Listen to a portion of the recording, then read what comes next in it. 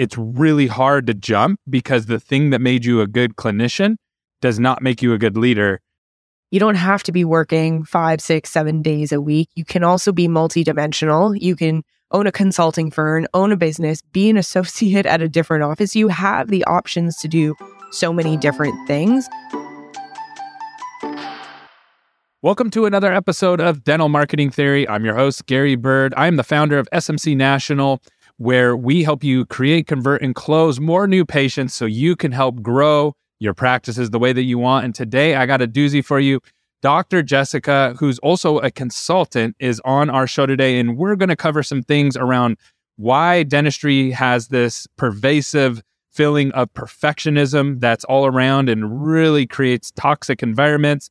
And she's also going to share with you how making cookies led to her getting into the dental industry, which it was a very cool story. And then also, we're going to talk about how she's building her business and actually living the life that she wants to live, and she's helping other people do the same. You're not going to want to miss this one. Stay tuned. All right, so Dr. Jessica, why don't you tell us how you got into the dental industry? It's so fascinating because when I trace it all the way back, I decided at the age of 14 that I was going to become a dentist. Now, my aunt is a general dentist, and I had these moments in time where when I had my braces in grade 7 and grade 8, she would take the day off of work. My dad would drop me off at her place, and then she would take me to see my orthodontist. We'd come home, and then we would have our friends over, and we'd bake cookies all day. And what I loved about it is the entrepreneurship that comes with having flexibility around controlling where your time gets spent. Now, fast forward, I then grade 9 for Take Your Kids to School Day in Canada, ended up going to my aunt's office and then started working at front desk and in sterilization. And so I was like, it confirmed that, okay, the decision that I made back even when we were baking cookies is exactly why I chose to step into this profession. Got it. Yeah, it's so fascinating. So I ask everybody who comes on the show that question, and the dentist all have almost the exact same answer. It's like a family member or someone they knew. Yeah. And then it was like, I've heard every variation of it. Like, I noticed that my uncle always played golf every Friday. And, or I noticed how they had the freedom to do what they wanted on, on this 4-day work week or whatever, right? Yeah.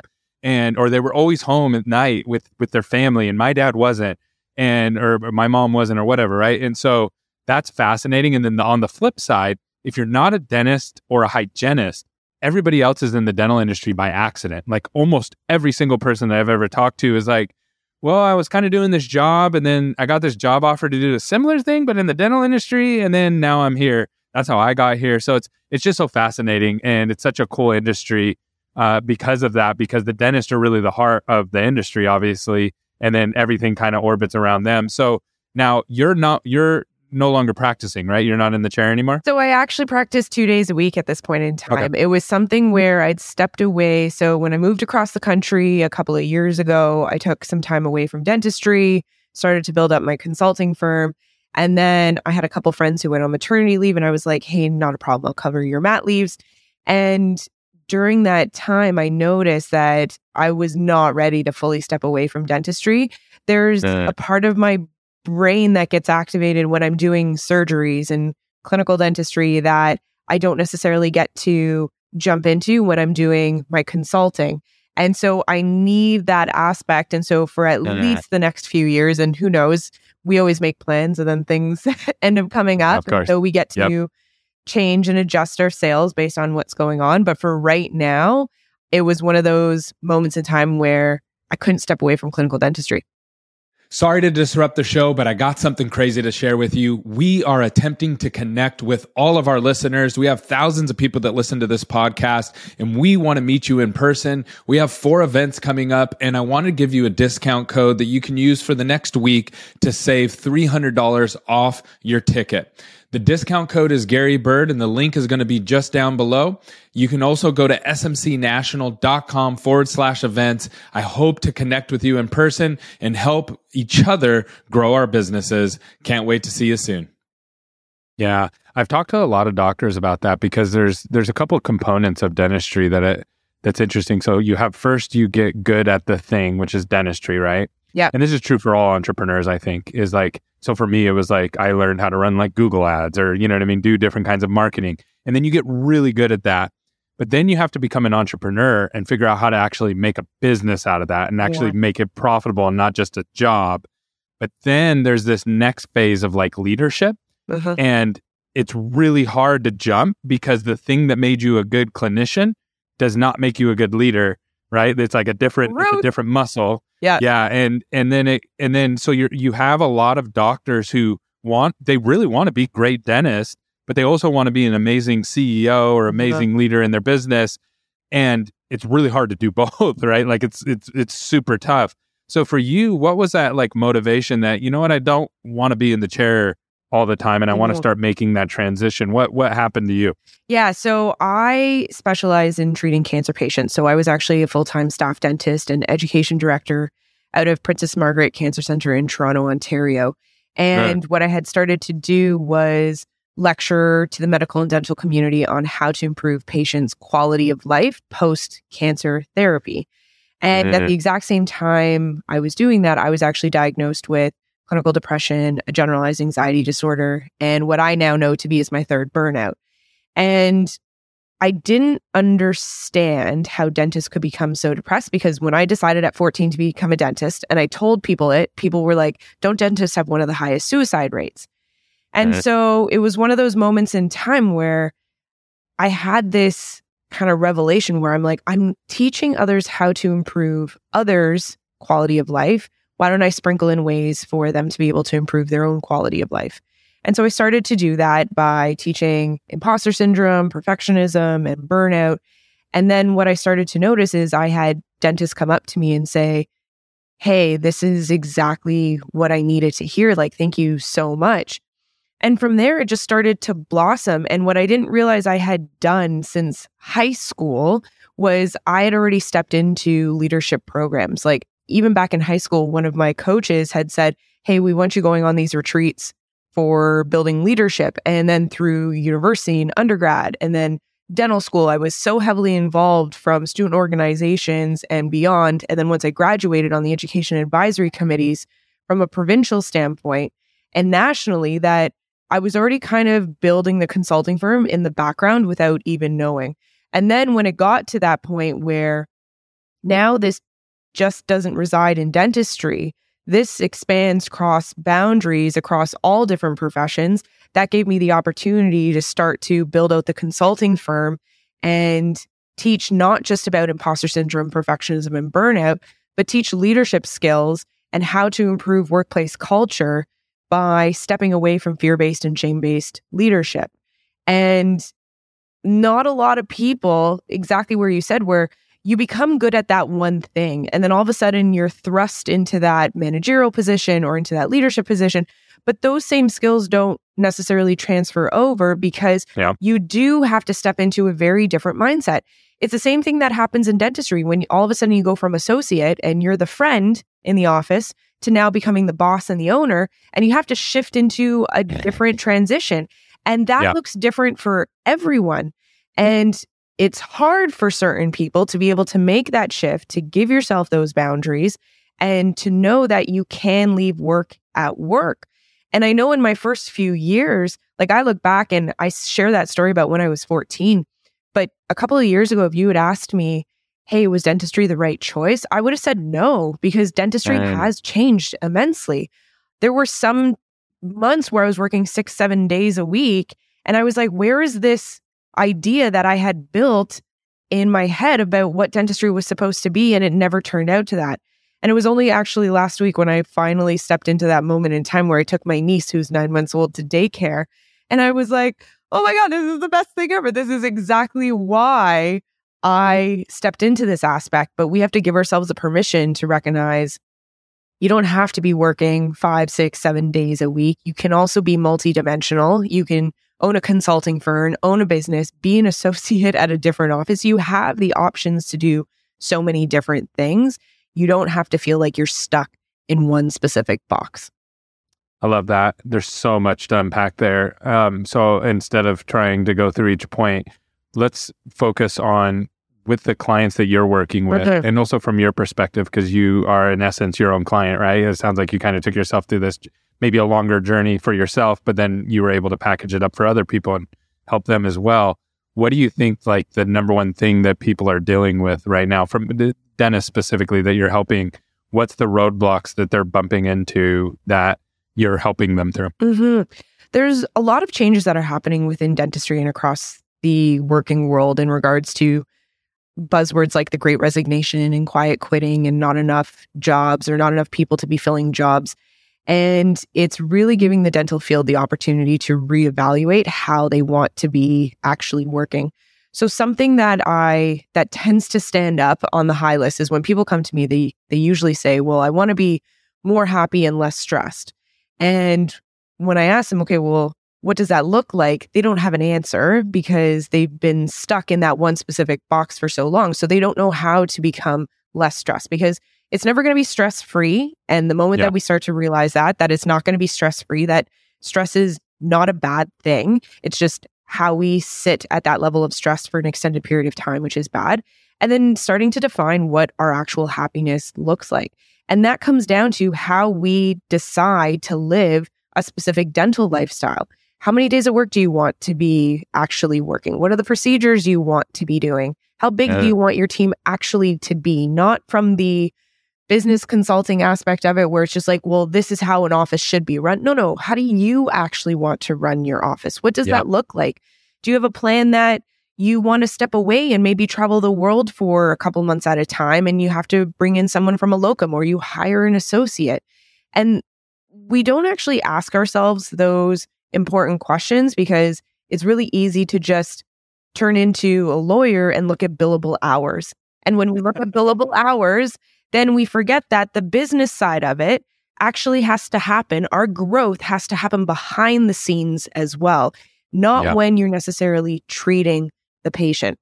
So within dentistry and across the world, we're seeing this change in the way that we want to be working. And as we see this shift, we have to give ourselves the permission to ask ourselves the hard question. Well, not what anyone else is doing and how they're practicing. How do I want to practice? Yeah.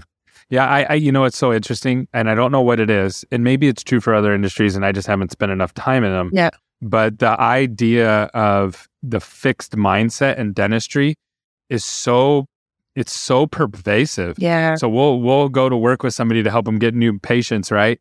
And they're like, but this guy down here gets 200 new patients a month. And we're like, okay, so no big deal. Like, we can get you your new patients, and they can have 1,000 and you could have 1,000. And it doesn't, like, them winning doesn't mean you losing. Do you understand that? Yeah. And they're like, no, don't ever work with them. Don't talk to them. Don't. And I'm like, you're not getting it. Like, because they're winning doesn't mean that you're losing. Yeah. Like, you can both win. There's plenty of new patients and there's plenty of opportunities. And it's just, the lack of abundance mindset is it's pervasive, like office by office. Like, it's really, really big. I've never been able to figure out quite why. Some people have presented to me that it's drilled into the dentistries, no pun intended, at dental school. And where it's like, hey, you're competing against these other dentists, and then you go out in the real world, and then dentists don't talk to each other. They just like tear each other down on like Facebook posts and stuff like that, like basically like mom groups, but for dentistry, and where it's just like complete toxicity and just like everybody's ripping everybody apart. So then you don't want to talk to each other because you're like scared of what people are going to say. So then you form this like fake world in your head. And again, I'm not a dentist. I've never even worked in a dental office, but we work with hundreds of group practices. I talk to dentists every single day of my life. Yeah. And so that's my perspective. What are your thoughts on that, of why that is? So that's a piece of it. And so I've actually stumbled down the research rabbit hole because I wanted to know that question. Because when I left dental school, now I went to Boston University. I had a great time, great group of individuals. I never felt like it was cutthroat. And then when I moved back to Ontario, I felt like it was extremely cutthroat. And that's when I started to question. I'm like, wow, I don't have anyone to lean on. And I'm trying to build a new community, having moved back to the province. And now what am I going to do? So you hit two key components, which the culture aspect gets driven into it in dental school, but it actually even happens before dental school. And then the component of staying in your own silo, and now you become so independent that you don't know who you can trust. And now let's add on confidence concerns as well as perfectionist tendencies. So in the dental world, there is this aim for perfection, and social media allows that to happen. And then when you go to conferences, you see perfection up on the screens and you're like, why the heck doesn't my dentistry look like that as well? And so we need to have more conversations around the failures that happen so then we know how to recover from them. We need to have more of the conversations around difficult conversations when a patient yells at you, or a patient says something, or a staff member has a snide comment, or you receive a Google review. Because we live in this perfectionist ideal, we don't give ourselves the opportunity to allow for us to manage uncertainty when it presents itself.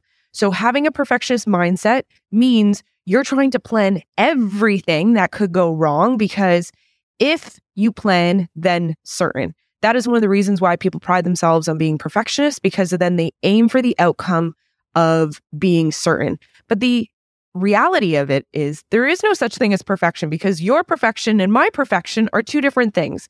So now you have the perfectionist mindset, which eats away at confidence over a period of time, especially when, let's say, social media knows your algorithm and all you see are dental cases all the time, right? So like, that's so depressing. That sounds like a horrible life to live. And so if that is all you see are the before and after photos of clinical cases, and that you end up down that rabbit hole of, oh my goodness, my dentistry sucks. Now you have confidence issues, but you still have a perfectionist mindset. You're all alone and isolated because you don't know who you can trust, because if you did bring something up, you have fear of being judged. And that all stems even before dental school. Where before dental school? Well, you had to be a top achiever to be able to get into dental school. Then, so you raise that bar for yourself. Once you got into dental school, that bar was raised and everyone's at that exact same top achiever bar. So now that bar gets raised even more. If you consistently put your happiness and your success over that cognitive horizon, over that bar, you never actually get there, because you never get to enjoy what is happening at this moment in time. And so that culmination of being multidimensional within dentistry on what is happening and where that scarcity mindset comes from, we're doing it to ourselves. And so we have to give ourselves a permission to trial and error with certain individuals, because I've been burned. We've all at times have been burned with certain people, but that doesn't mean that there aren't people out there. Case in point, when I was diagnosed with depression, I didn't feel comfortable sharing it within the dental community because I didn't feel strong enough. I felt people were going to perceive me as being weak. And being a young female within the dental profession at the hospital center, I was like, what are these people going to think of me? And so I tried to kind of scatter some notes to people in the sense of, hey, so I have a friend who's like really managing this right now and they're struggling. And the comment that I got was, well, doesn't sound like they're strong enough to be in dentistry. And if that's what we're hearing, and I was quote unquote asking for a friend at that point in time, but it was me, right? That's not the support. That's not the support that I needed. And so I retreated into my shell. And so we need to start having these conversations, stop tearing each other down, and give ourselves the permission to say, you know what, life is hard. And how do we start to manage it, not on our own, but with community? Yeah, I love that. So perfectionism, I actually have a question around this because I haven't been able to nail this down with dentists. But before I go into that, I just want to share kind of my perspective of it. It's one time a dental office sent us some before and afters. And they said, the dentist didn't send it to us, but someone from their team. And because they had a process, when the treatment's done, you send it over, you put it on the website, right? So we put it on the website for them. So these look great, amazing. Dentist calls me freaking out. How dare you put those on our website? And I was like, your team sent them to me. They look great. What are you talking about? Yeah. No, this is that. And the gap is it. And this is horrible work. And I was like, well, no one in the world can tell that except for you and your dental friends, right? Like, and he's like, yeah, that's what I'm worried about. I don't want them thinking, and I'm just like, so you have this level of perfectionism that literally only other dentists can see, but the patients don't see it. Like patients can't see, like, are my teeth straight and white? Like that's what they're looking at, right? Like it's such a simple thing. And so there's this level of perfectionism from a clinical standpoint, but then we often forget that that part doesn't matter as much to the patient. They want to know that you listened to them and that you smiled at them and you told them a funny joke, you know what I mean? Or whatever, right? That they had a good interaction with you. And then you have this huge margin of error that you can have on the clinical side, and the patient will still be ecstatic as long as they can eat and their teeth feel good, right? Like they'll be really, really happy. So I feel like there's a lot of room there. But here's my question for you on this front is, does dentistry create perfectionism? Like, does it bring the best out, like the worst out of people because of the industry?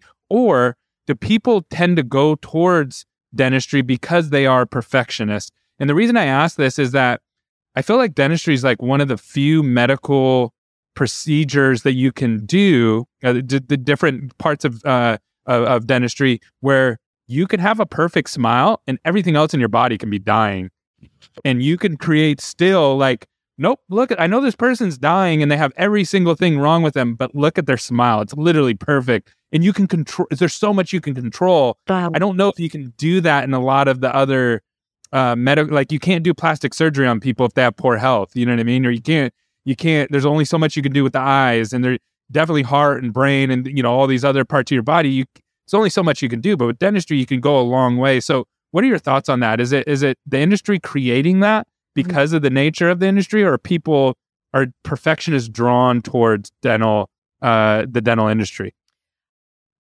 I think you have two different types of people who come into it. Some who have a perfectionist mindset, some who don't necessarily, but then it gets amplified once you're there. And then based on who your instructors are, based on the schooling system and who you end up surrounding yourself with, and what becomes a priority in your life, like if all you can see are if your cases are perfect, but you forget to hang out with your kids and your family and find time for yourself, then that's all you get fixated on. So I think it can get amplified over a period of time based on your surroundings and based on part of your personality to begin with. And then you have to learn how to essentially let things go and understand that the perfection that gets defined is actually the patient's perfection. It's not your perfection, right? And I think that when we take that shift off of ourselves, it's setting the expectations with the patient so then they understand that they can define what their perfection is. And you can then set them up to say, okay, is this reasonable? Is this not reasonable? Yeah. So going back to, does A come before B or B come before A? I think it's a combination of what ends up transpiring and who ends up teaching you in the environment that you get put into. Because you can have PTSD leaving from a toxic residency or a toxic school environment, and that can take years to unravel.